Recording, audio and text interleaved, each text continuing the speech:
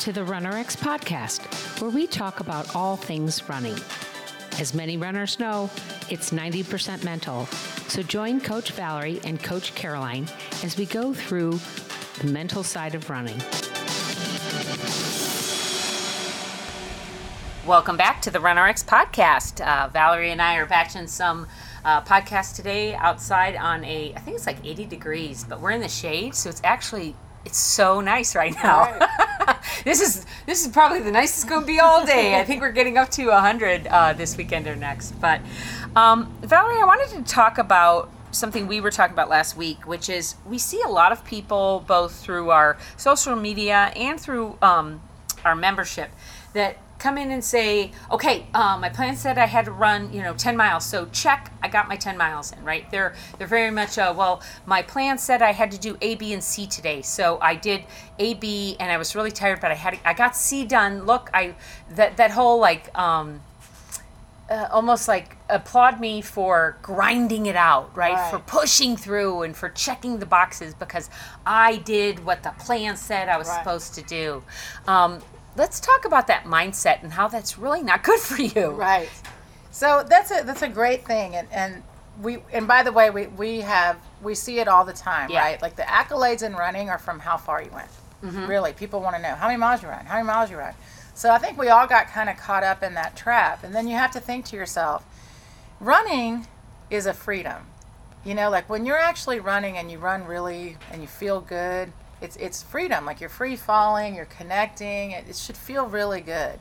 So I always tell people, if you're out there and you're like, man, I just want to keep going because it feels so good, then keep going.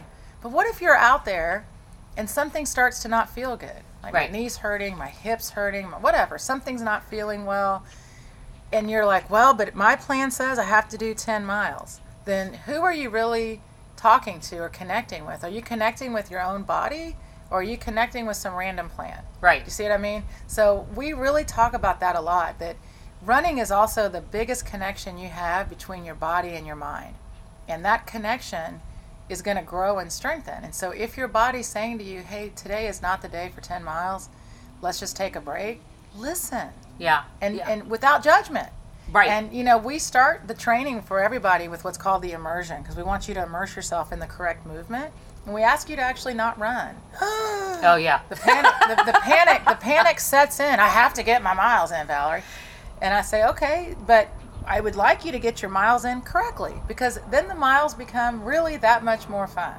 Well, and let's talk about that, because there have been a couple of times where it's like, and I am probably one of the worst people to do this because I just think it's funny. I'm one of those people that is like, I hate running, I love running, I hate running, I love running, right? So I'm the one that posts all the memes about hating running. But honestly, truly, if you were to say, well, then why do you run? I'd be like, oh no, I'm kidding. I really do. I like to run. I get joy, I get therapy, whatever, clear head, whatever reasoning it is for why I'm running. But let's talk about that. Some people are like, no, I hate running, but I need to lose weight. I need to drop 30 pounds, or I need to qualify for some sort of job that I'm doing. So what do you think I should do if I truly I'm not running for the joy of running, I'm running to lose weight?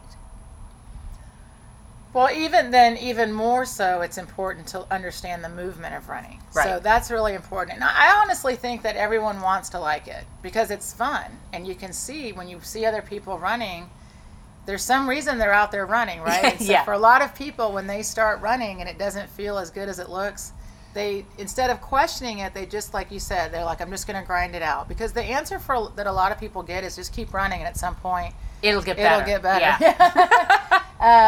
The shin splints will pass. Yeah. So that's what's so crazy, guys. It's like, if you take the time to learn the movement of running and you start to connect with the movement, meaning like for us, there's a gait in the gait cycle. There's actually only one action of running, and that's pulling.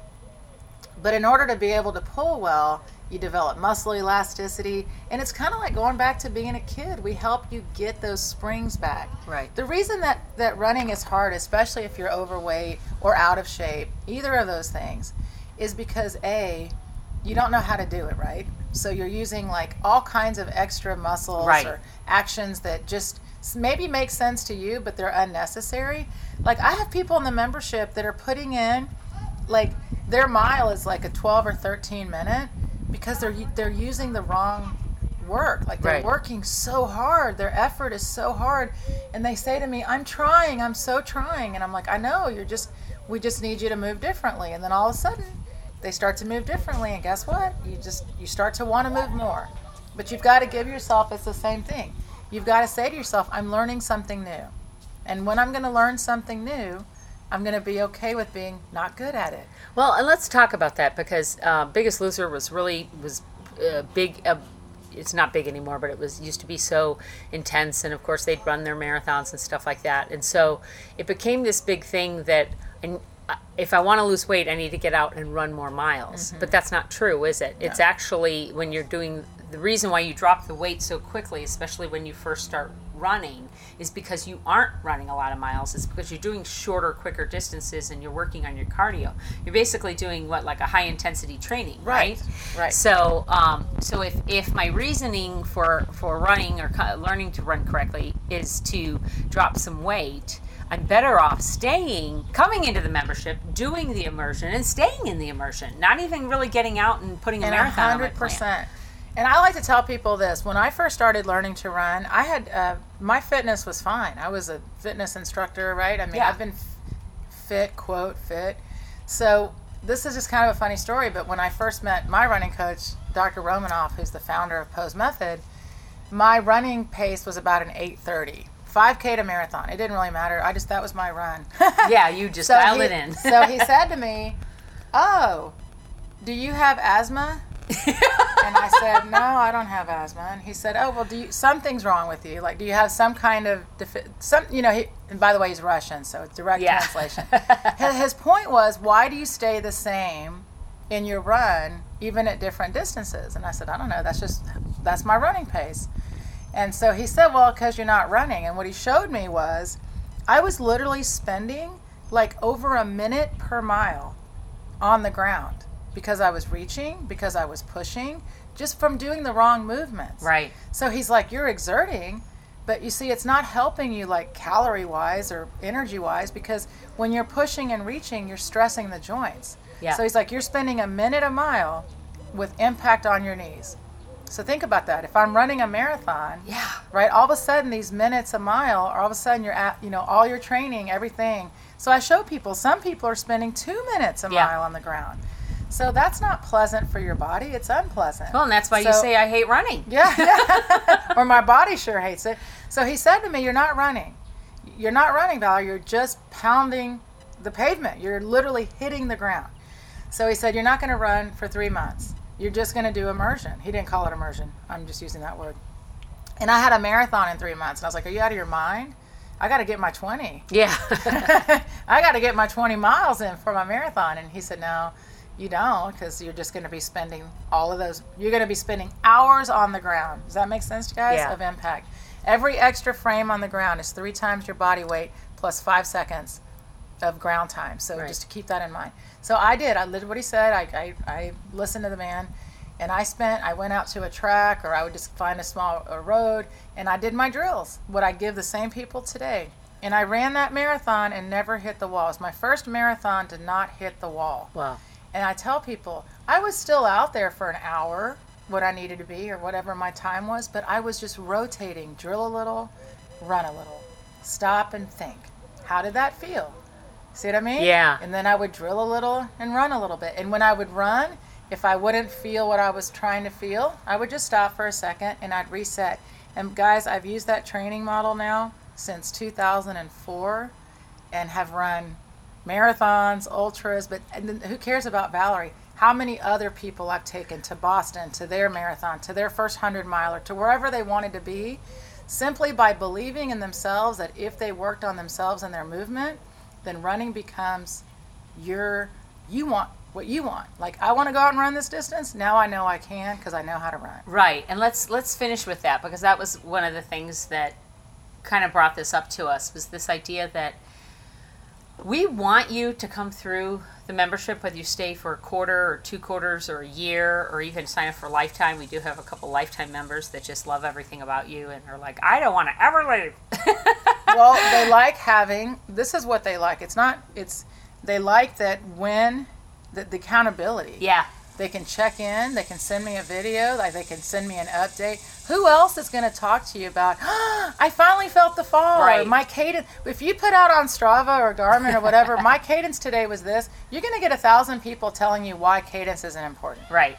Well, and that was the point. Is those are the people, and this is what we hope for everybody, are the ones that come back and say, I felt joyous in my run. Right. I felt light in my run. They don't come back and say, it's amazing. You can tell when they've made the shift because they no longer come on and take a picture of themselves and say, I ran 20 miles or I had a grueling, 15 whatever. They come back and say, it was challenging, but I checked in and I made it through and I feel good, or I feel, they talk about their feelings, right? Isn't that what you want? My pulse felt lighter. My feet felt lighter. My run felt something. Yes, it's not yes. My run was a mileage. It's not. You're not just giving us the data off your watch. You're giving us the data from your heart. Yes, that's how we should end this. So our goal for you when you go out and run, and if you decide to join us, is that we want to teach you how to get the data from your heart. Yeah. We should do a t-shirt.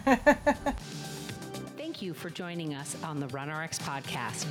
If you'd like to know more, join us at www.runrx.fit. And if you have additional questions that you'd like answered on the podcast, email us at support@runrx.fit.